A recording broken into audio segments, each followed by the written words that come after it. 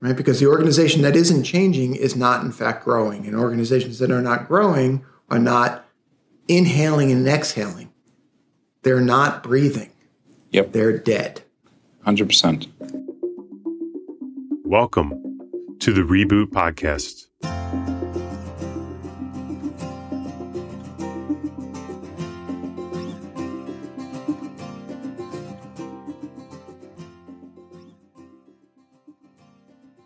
I'm Dan Putt, one of the partners here at Reboot.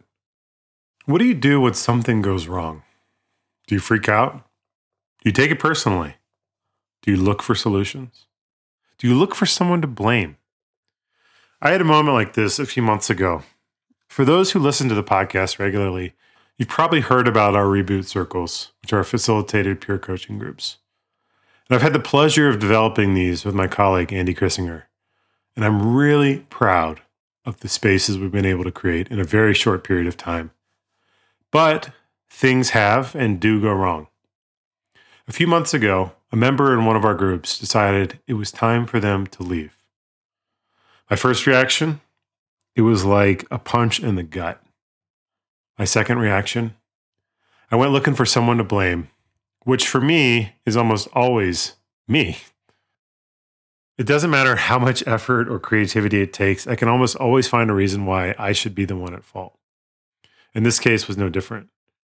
Instead of looking for more answers or trying to understand the situation better, I immediately sulked and soaked in the self-shame.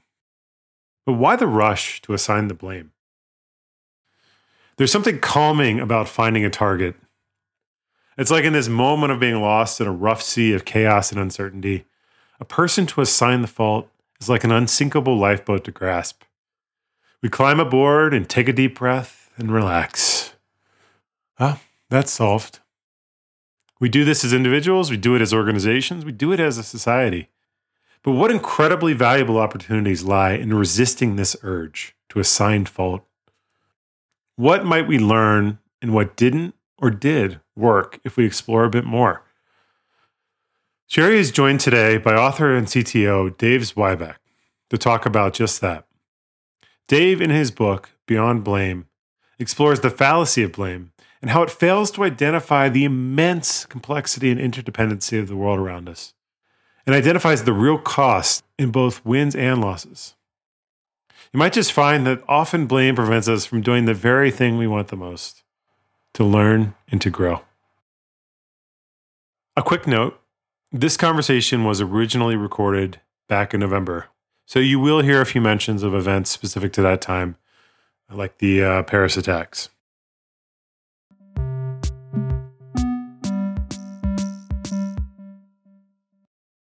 The way to start would be, first, when we feel the tendency to blame, to try and get in touch with what it feels like to be holding on to ourselves so tightly. What does it feel like to blame? How does it feel to reject? What does it feel like to hate? What does it feel like to be righteously indignant? Pema Children.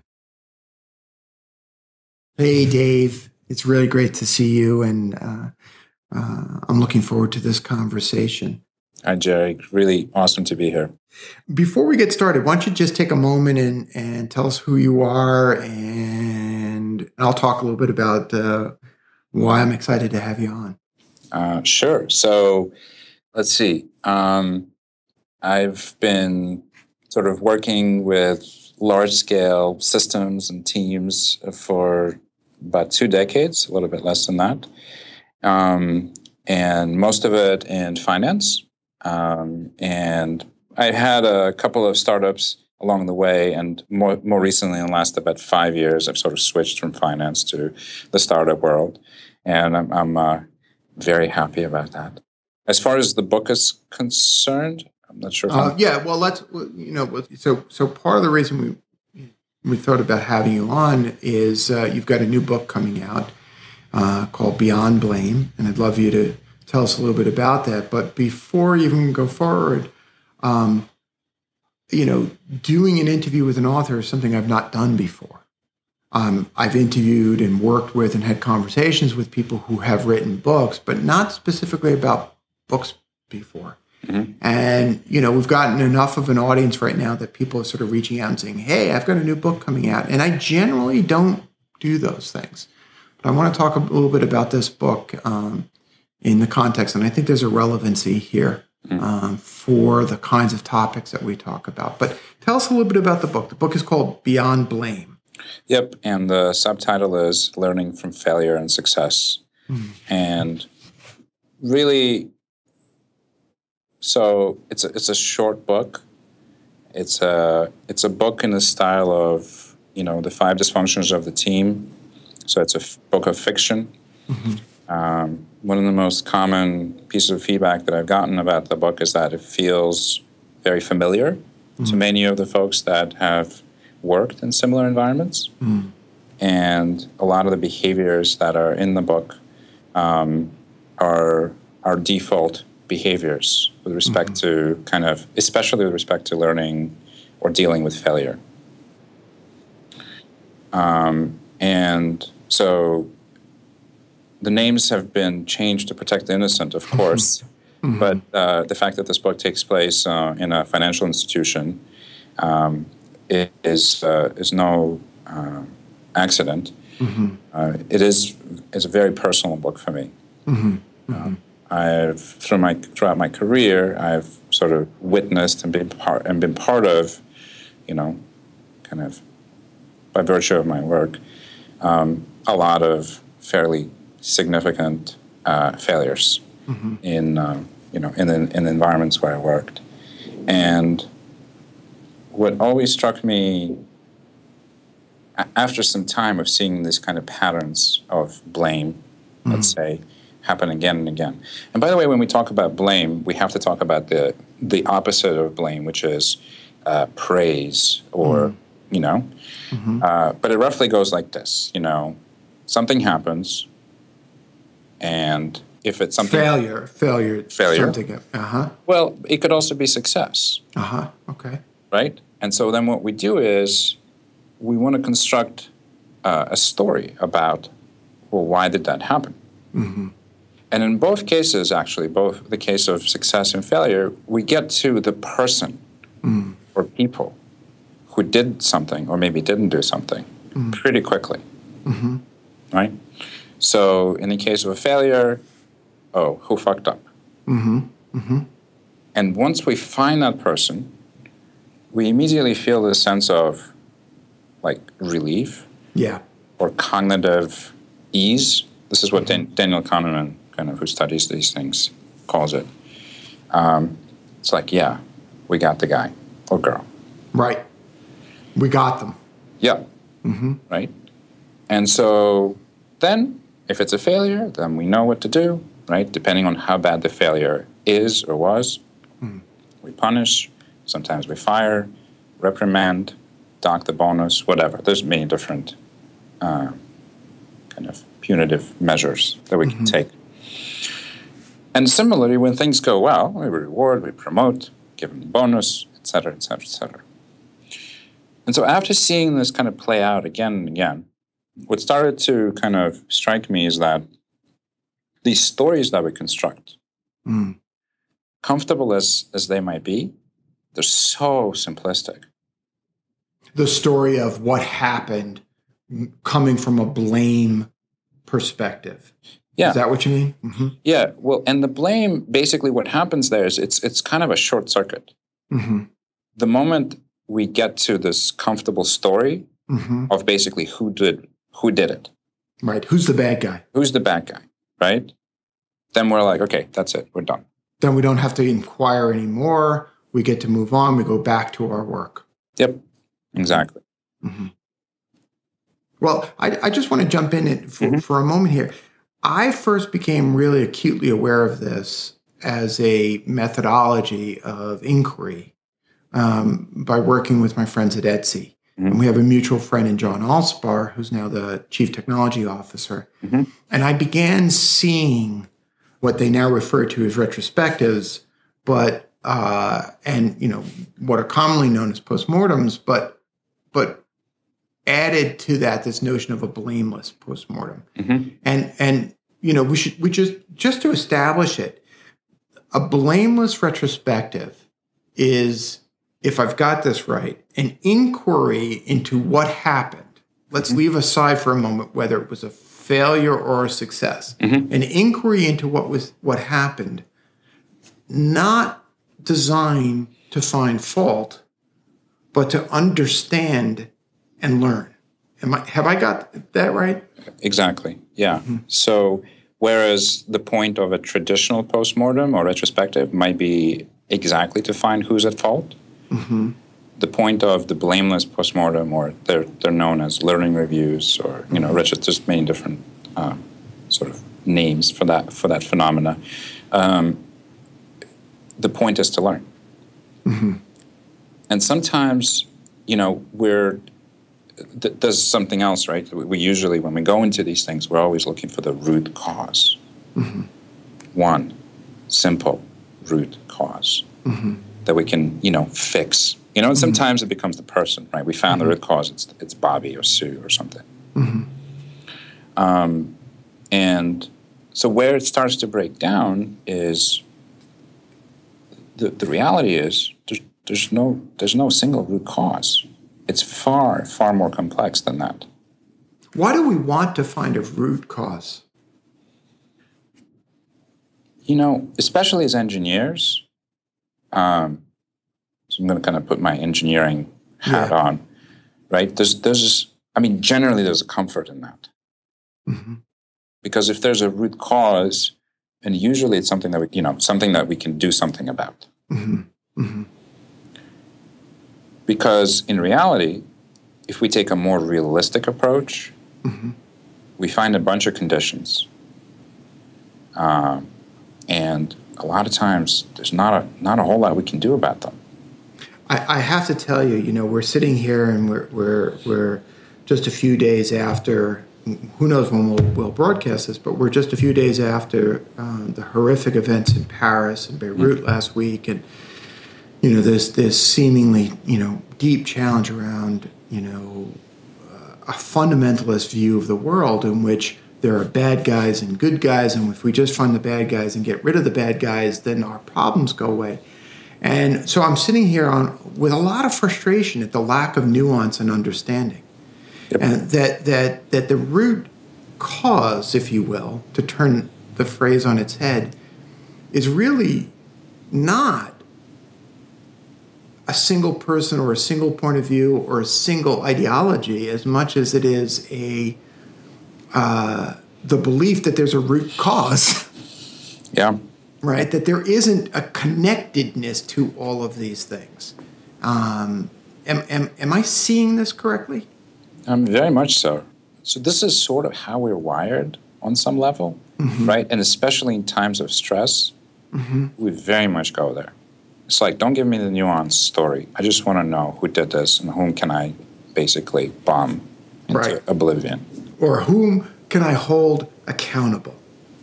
Right. Oh, you bring up that word accountable, huh? Because I know that, having read the book, it's, you play a lot with this notion of, quote, accountability. Tell me about accountability and the relationship to a blaming culture versus a blameless approach to leadership. Yeah. So the traditional default definition of accountability, I think, basically translates to whose throat am I going to choke when things go bad? Well, also, who am I going to kind of promote, et cetera, and reward when things go correctly? Yeah. And, I think it's a largely kind of unexamined notion because both the failures and successes, as I mentioned before, they don't really rest or rely on with a single individual. And so in the default or the old way of thinking about accountability, accountability has the root account, right? And so just like a bank account, in the old view, accountability, an account is something that you settle. So you fucked up, you pay the price. There's another view, and it comes to us from sort of restorative justice, Mm. where an account in the context of accountability is something that you provide. Mm. You tell a full account, a full story of what happened. Mm. Why? 2 reasons. 1 is so that we can learn. Mm. And 2, so that the community sort of surrounding this individual can be sort of restored. Mm. Mm. Right? That's the restorative aspect to restorative justice. And so restorative justice, as you probably know, comes from, this is not the first year. This is not a new concept, right? Right. It's been used in South Africa and other places. Right. In the Truth and Reconciliation movement post-apartheid, the notion of restorative justice was a profoundly healing process, not merely the inquiry process. Yep. But it's a notion of recognizing that pain and suffering occur, or to bring it back into this organizational inquiry for a moment, recognizing that failures occur. Yep. But in addition to failure, there's also pain and suffering that occurs with that failure. Yep. And the application of a restorative justice approach to leadership is really fascinating. Say more. So it is, I would say, very much about healing. And not only healing of the folks that had been wronged, that had suffered negative sort of consequences of a particular action, but also of the people who you might say are responsible for these actions. Mm-hmm. So all these notions, as you mentioned, right? John Allspy is sort of the gentleman who's brought a lot of these concepts into our world of large-scale computer systems. But he's bringing that from the folks that have been studying human factors and organizational psychology and resilience engineering, complexity science, and all that kind of stuff. And so in the safety kind of sciences, if you wish, there's this concept of a second victim. So when that train collides and a bunch of people die, there's the first victim, which are the people that die or get hurt as a result of this train wreck. Mm-hmm. And there's a second victim, which is usually the driver of the train, the pilot, the person who took the system down. Mm-hmm. There's a number of situations where those folks descend into kind of deep, deep depression, suicide. Mm-hmm. That self-blame kind of goes on as much as being blamed by others. Mm-hmm. And, in many ways can actually be even more kind of serious, right, emotionally. And so the healing that we're talking about through restorative justice, right, it happens not only on a community level, right, community being the people that are affected by some kind of an outcome, but also on an individual level, the person who is supposedly responsible for this. I listen to your podcast, and I hear a lot of leaders and startups, talk about this, and it really kind of resonates with me, right? Because as CEO of a company, somebody who's responsible for, the outcome of this venture, right? Responsible to all the VCs and all the people that work in this kind of in the startup, right? Their careers, their livelihoods are on the line. Right? Whenever something goes wrong, that element of self-blame, right, is so present, I've noticed it a lot. Yeah, I think you're absolutely right. I think it's, we've often on the show and whether it's in our boot camps or even in individual client sessions with some of the Reboot coaches, we almost always end up talking about failure and fear of failure. And one of the more important techniques that I will use with somebody is I will ask them to go there and really imagine the worst consequences of that failure. And it almost always ends with them, and we joke, homeless and penniless and the laughing stock of Stockholm. And that because it's something a client once said to me, because he's originally from Stockholm. And the notion of humiliation and shame, because shame is very much part of that self-blame, isn't it? Mm-hmm. And so when we think about some of the struggles that are so dominant in the startup community, so much is on the line for people. There's so much of a sense of failing, of fear of failing, that ironically we exacerbate a blame culture.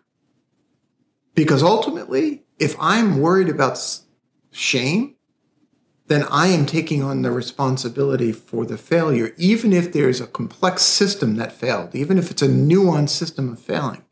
Yep.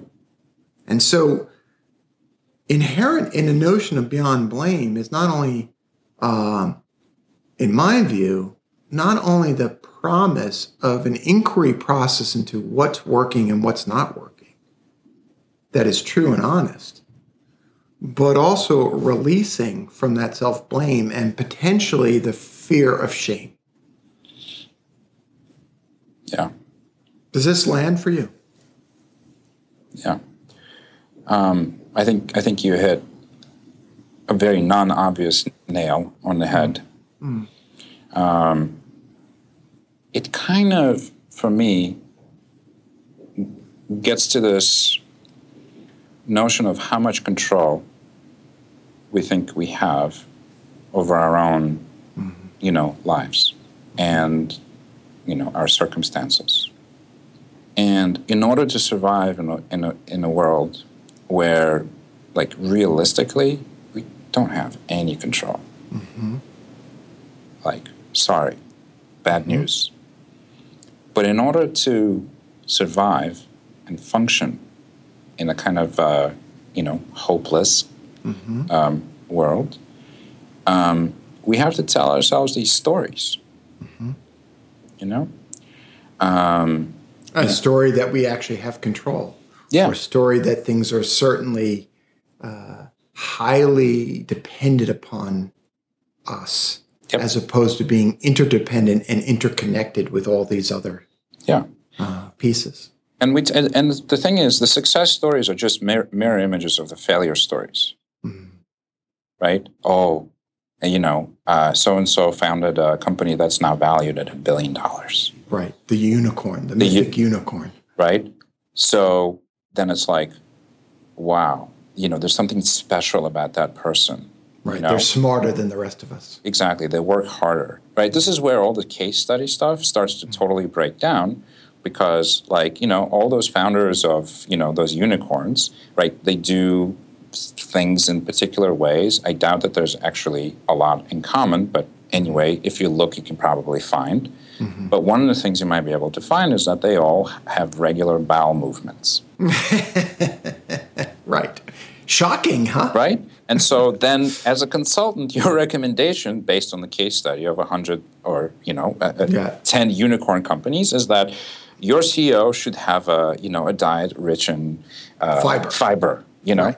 Right. And it's like, and that will help you, and so there's a whole kind of, as sort of genre of, like, people talking about the things that they think contribute to their success or to their failures, right?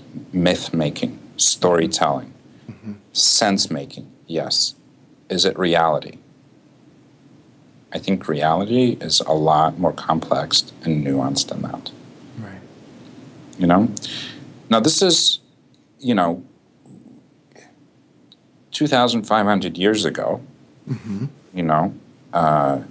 the historical Buddha Shakyamuni, he was talking about all this. He was talking about complexity, and the way that he talked about it was, interdependence. Right. Right? This inability, unless you reach Buddhahood, enlightenment, this inability to really know like how things manifest. What are the causes and conditions, as he talks about, that are necessary for a particular outcome, right?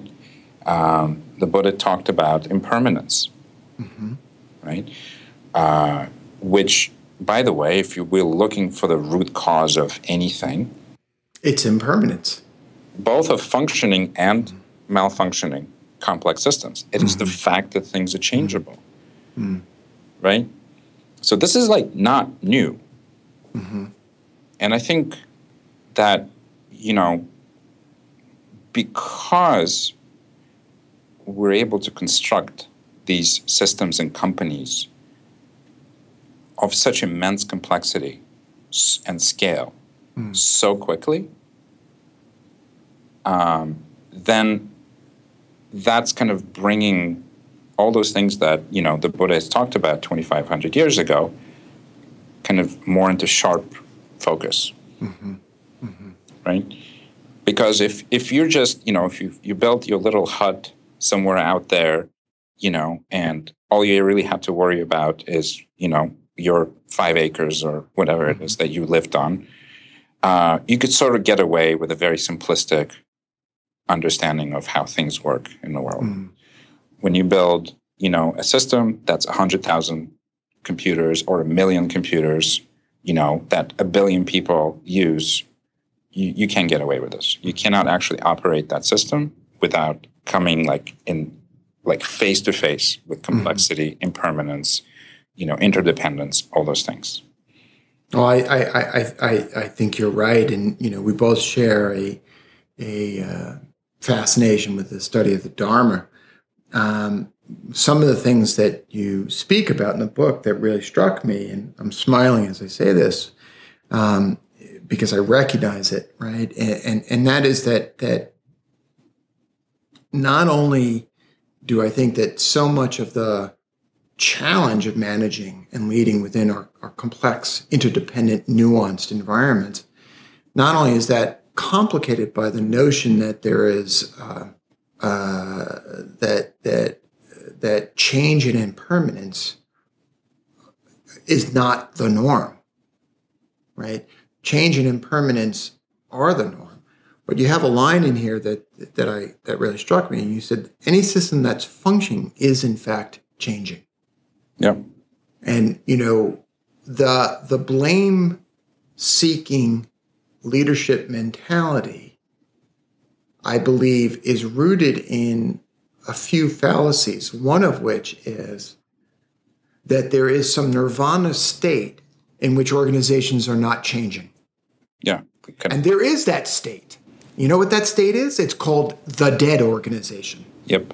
The one that no longer exists, right? And just like uncertainty is an expression of life itself, even though uncertainty creates anxiety and challenge for us, change and its consequences of success and failure, because that's what change does, right?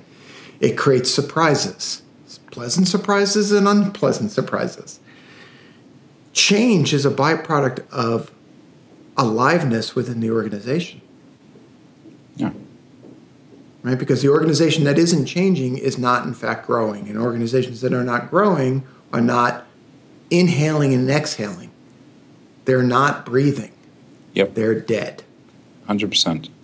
And, the very reason that you might start a company is because you want to change something, because there's something that you're unsatisfied with, or something that bothers you, and you see a better world.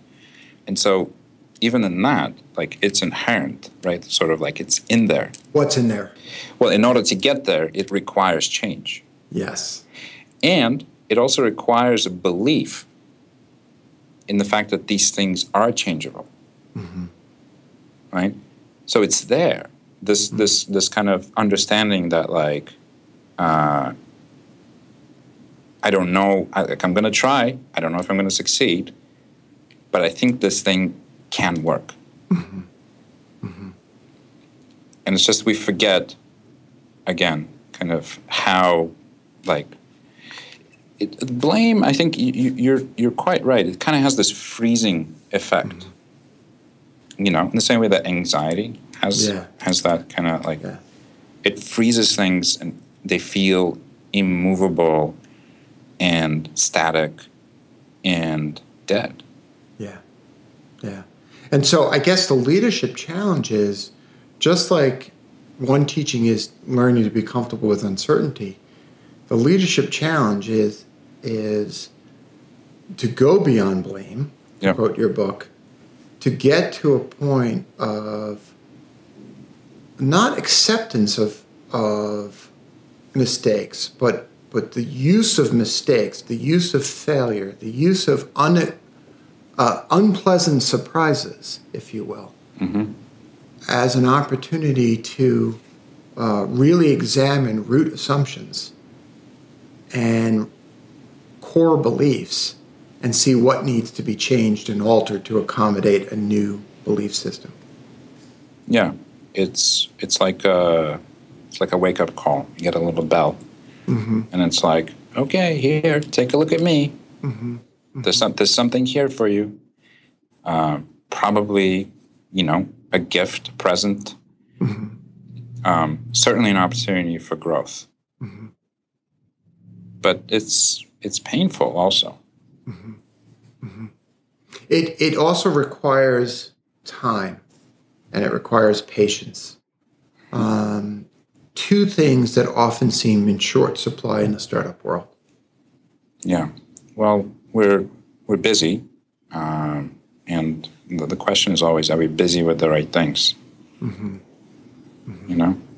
And to me, when I do this work, when I talk to folks, and I talk to folks at a lot of different organizations about this thing about blame, the first thing that strikes me is how unaware most of the time we are that it's actually there. That the blame is implicit even if it's not explicit. Yeah. Like how much blame there is in our organizations and in our lives, personal lives also. And like if you approach a random person on the street, and you ask them like, is there any blame in your organization? Chances are they'll say no, of course not. But then when you actually sit with them and you talk with them for a little while and you start to discover that, the behaviors that they,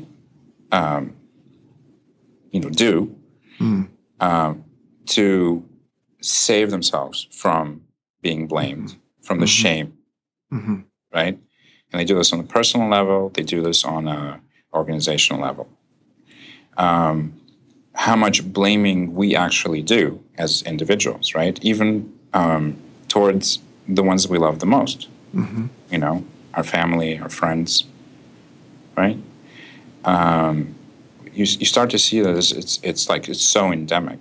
And I think, I don't want us to blame ourselves for being blameful. You know what I mean? Because that's kind of, I think, part of a human condition. We need to just own it. And by becoming aware of it, we actually have a chance of doing something different with it. It reminds me of something that I heard attributed to Chogyam Trungpa Rinpoche, one of my Buddhist teachers. And he said, pain is just pain. Pain is not punishment, and pleasure is not a reward. Pain is just pain, and pleasure is just pleasure. And if you play with that quote a little bit, you get to the heart of, I think, the blame-seeking mentality, both when I'm seeking to blame myself and when I'm seeking to blame others. Something is wrong, so therefore somebody has to be wrong. Yeah. When I think the observation that he made was sometimes things just don't go right. And actually, it's more helpful to understand what happened than it is to actually seek to figure out who did it. Yeah, exactly. There's another Buddhist story that comes to mind, which is a man is shot in the chest with a poisoned arrow. And the response is not, who shot that arrow? Why did he shoot that arrow? Yeah. Right? The first response is take the damn arrow out of his chest. Yeah. Right? Close up the wound, and then we'll sort through what happened. And I think too often in our organizations, we ignore the poisoned arrow in the chest, and we go after the person that we think shot the arrow. And then 2 people die. And then 2 people die. That's right. That's right. That's right. So, last question, Dave. As I said to you even before, one of the things that I like to really explore is why we do what we do. Why did you write this book? Why is this so important to you? It's very deeply personal for me. My background is, I was born and raised in Russia. And that is what you might call not a blameless culture. Yeah. So, in fact, I think I don't want to let my fellow countrymen down. I think the Russians, we take blame to some incredible heights. It's like, why do something half-assedly, right? Like, if you can really take it to the next level. So there's that. And also, I can just give you a kind of a story from my life. I have 2 kids, and one of them is 8 years old now. And, initially, we sort of discovered that what you might call he wasn't very good at math. Mm-hmm. So we had that belief. And it's a very, it's a blameful statement, right? Mm-hmm. It's like, here we've attached something very solid to his personality. Mm. Okay. And so I lived in that world for a little while. And then because I was doing all this work and writing the book, and we also have a workshop that kind of teaches a lot of these concepts, I started to see that, okay, that's an interesting story. Mm. But the reality, again, is much more nuanced and complex. Mm. There's something in the system within which my son is operating and learning math, which includes me, includes my wife, includes his school, and it does include him, of course. But there's something that's not working. And yeah, this approach might work for 99% of other kids, but it's not working for him. And I recognize that, like, he's not showing up to, when we sit down and try to do the homework, he's not showing up, like, trying to figure out, like, how he can screw me and how he can make me mad and upset about the fact that he's not getting it. He's really showing up in good faith, what we might call, and really trying to do it. And he can't. He's frustrated. And at some point when I actually recognized, when I saw this, that the story that I was constructing about him was just that. It was just a story. It wasn't actually true. It really helped me break through and develop much more patience and to start to really kind of seek out different ways. Okay, well, maybe it didn't work this way. Well, let me try a different way to teach you, right? And it's had such a kind of profound effect on, I think, our relationship, and so for me, as I said, this is very personal. It's not just about organizational level or, learning from failure and success and so on. I mean, those are, of course, important. But this stuff is endemic in our lives, in our relationships. What's your son's name? Zach. In the story you tell about Zach, what occurs to me is that, well, I relate as a parent because I can imagine blaming myself for my child's brokenness in their inability to learn the subject. Yes. And in that feeling, I recognize that, when you speak about math, it recalls for me that I struggled with math in 8th grade after doing very, very well. And really feeling lost and broken as a result of that. And I created a limiting belief within myself that said I was not good at. And I think that the shift that occurred for you, I imagine may be giving Zach the space to simply be Zach. Yep. And not live up to your expectations about his own performance in math, simply by removing the seeking of blame from the situation. Mm-hmm. It created this space for him to actually just be a kid who has some skills in some things and less skills in other things, and maybe need to learn this way versus that way. Yeah. Just like all of us. Yeah, and the space, to be sort of authentically himself, right, which includes frustration and, sometimes anger at this math thing that's not going so well. Mm-hmm. By the way, it's going better now. That's the other thing that kind of as a result of, like, that space, right, we start to re-examine this belief which felt so solid and immovable before. Yeah. Like, oh, Zach isn't good at math. Actually, no, not at all. Right. Right. It's a beautiful connecting point because, as we often say, like, when you understand some of the roots, you start to see the broader application of things. And in this case, I really want to thank you for sharing your ideas and talking about this. I think that the notion of creating blameless or going beyond blame in our cultures, just like it did for Zach, creates the opportunity for spaciousness for the individuals to show up.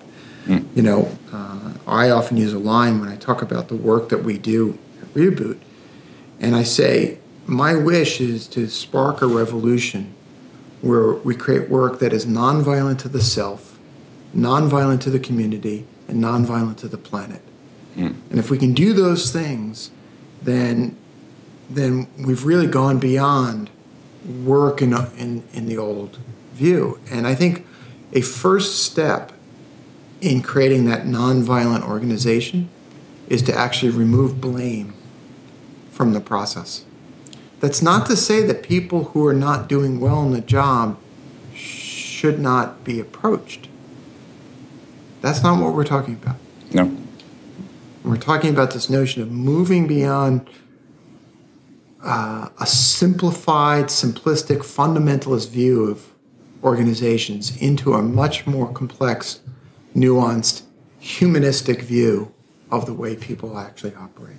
Yeah. And underlying all of this, right, we cannot get there without awareness. Yeah.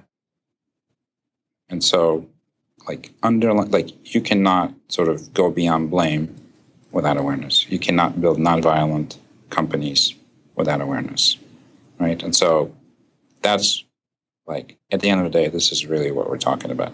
Well, that's beautiful. And my last quote, and then we'll end it, is to quote my partner, Khaled Halim, who likes to say that what we're really about is smuggling in consciousness into organizations. Yep. So thank you so much for coming on the show, Dave. It's really been a delight to talk to you, and I look forward to hearing reactions to our conversation today. Thank you so much, Jerry.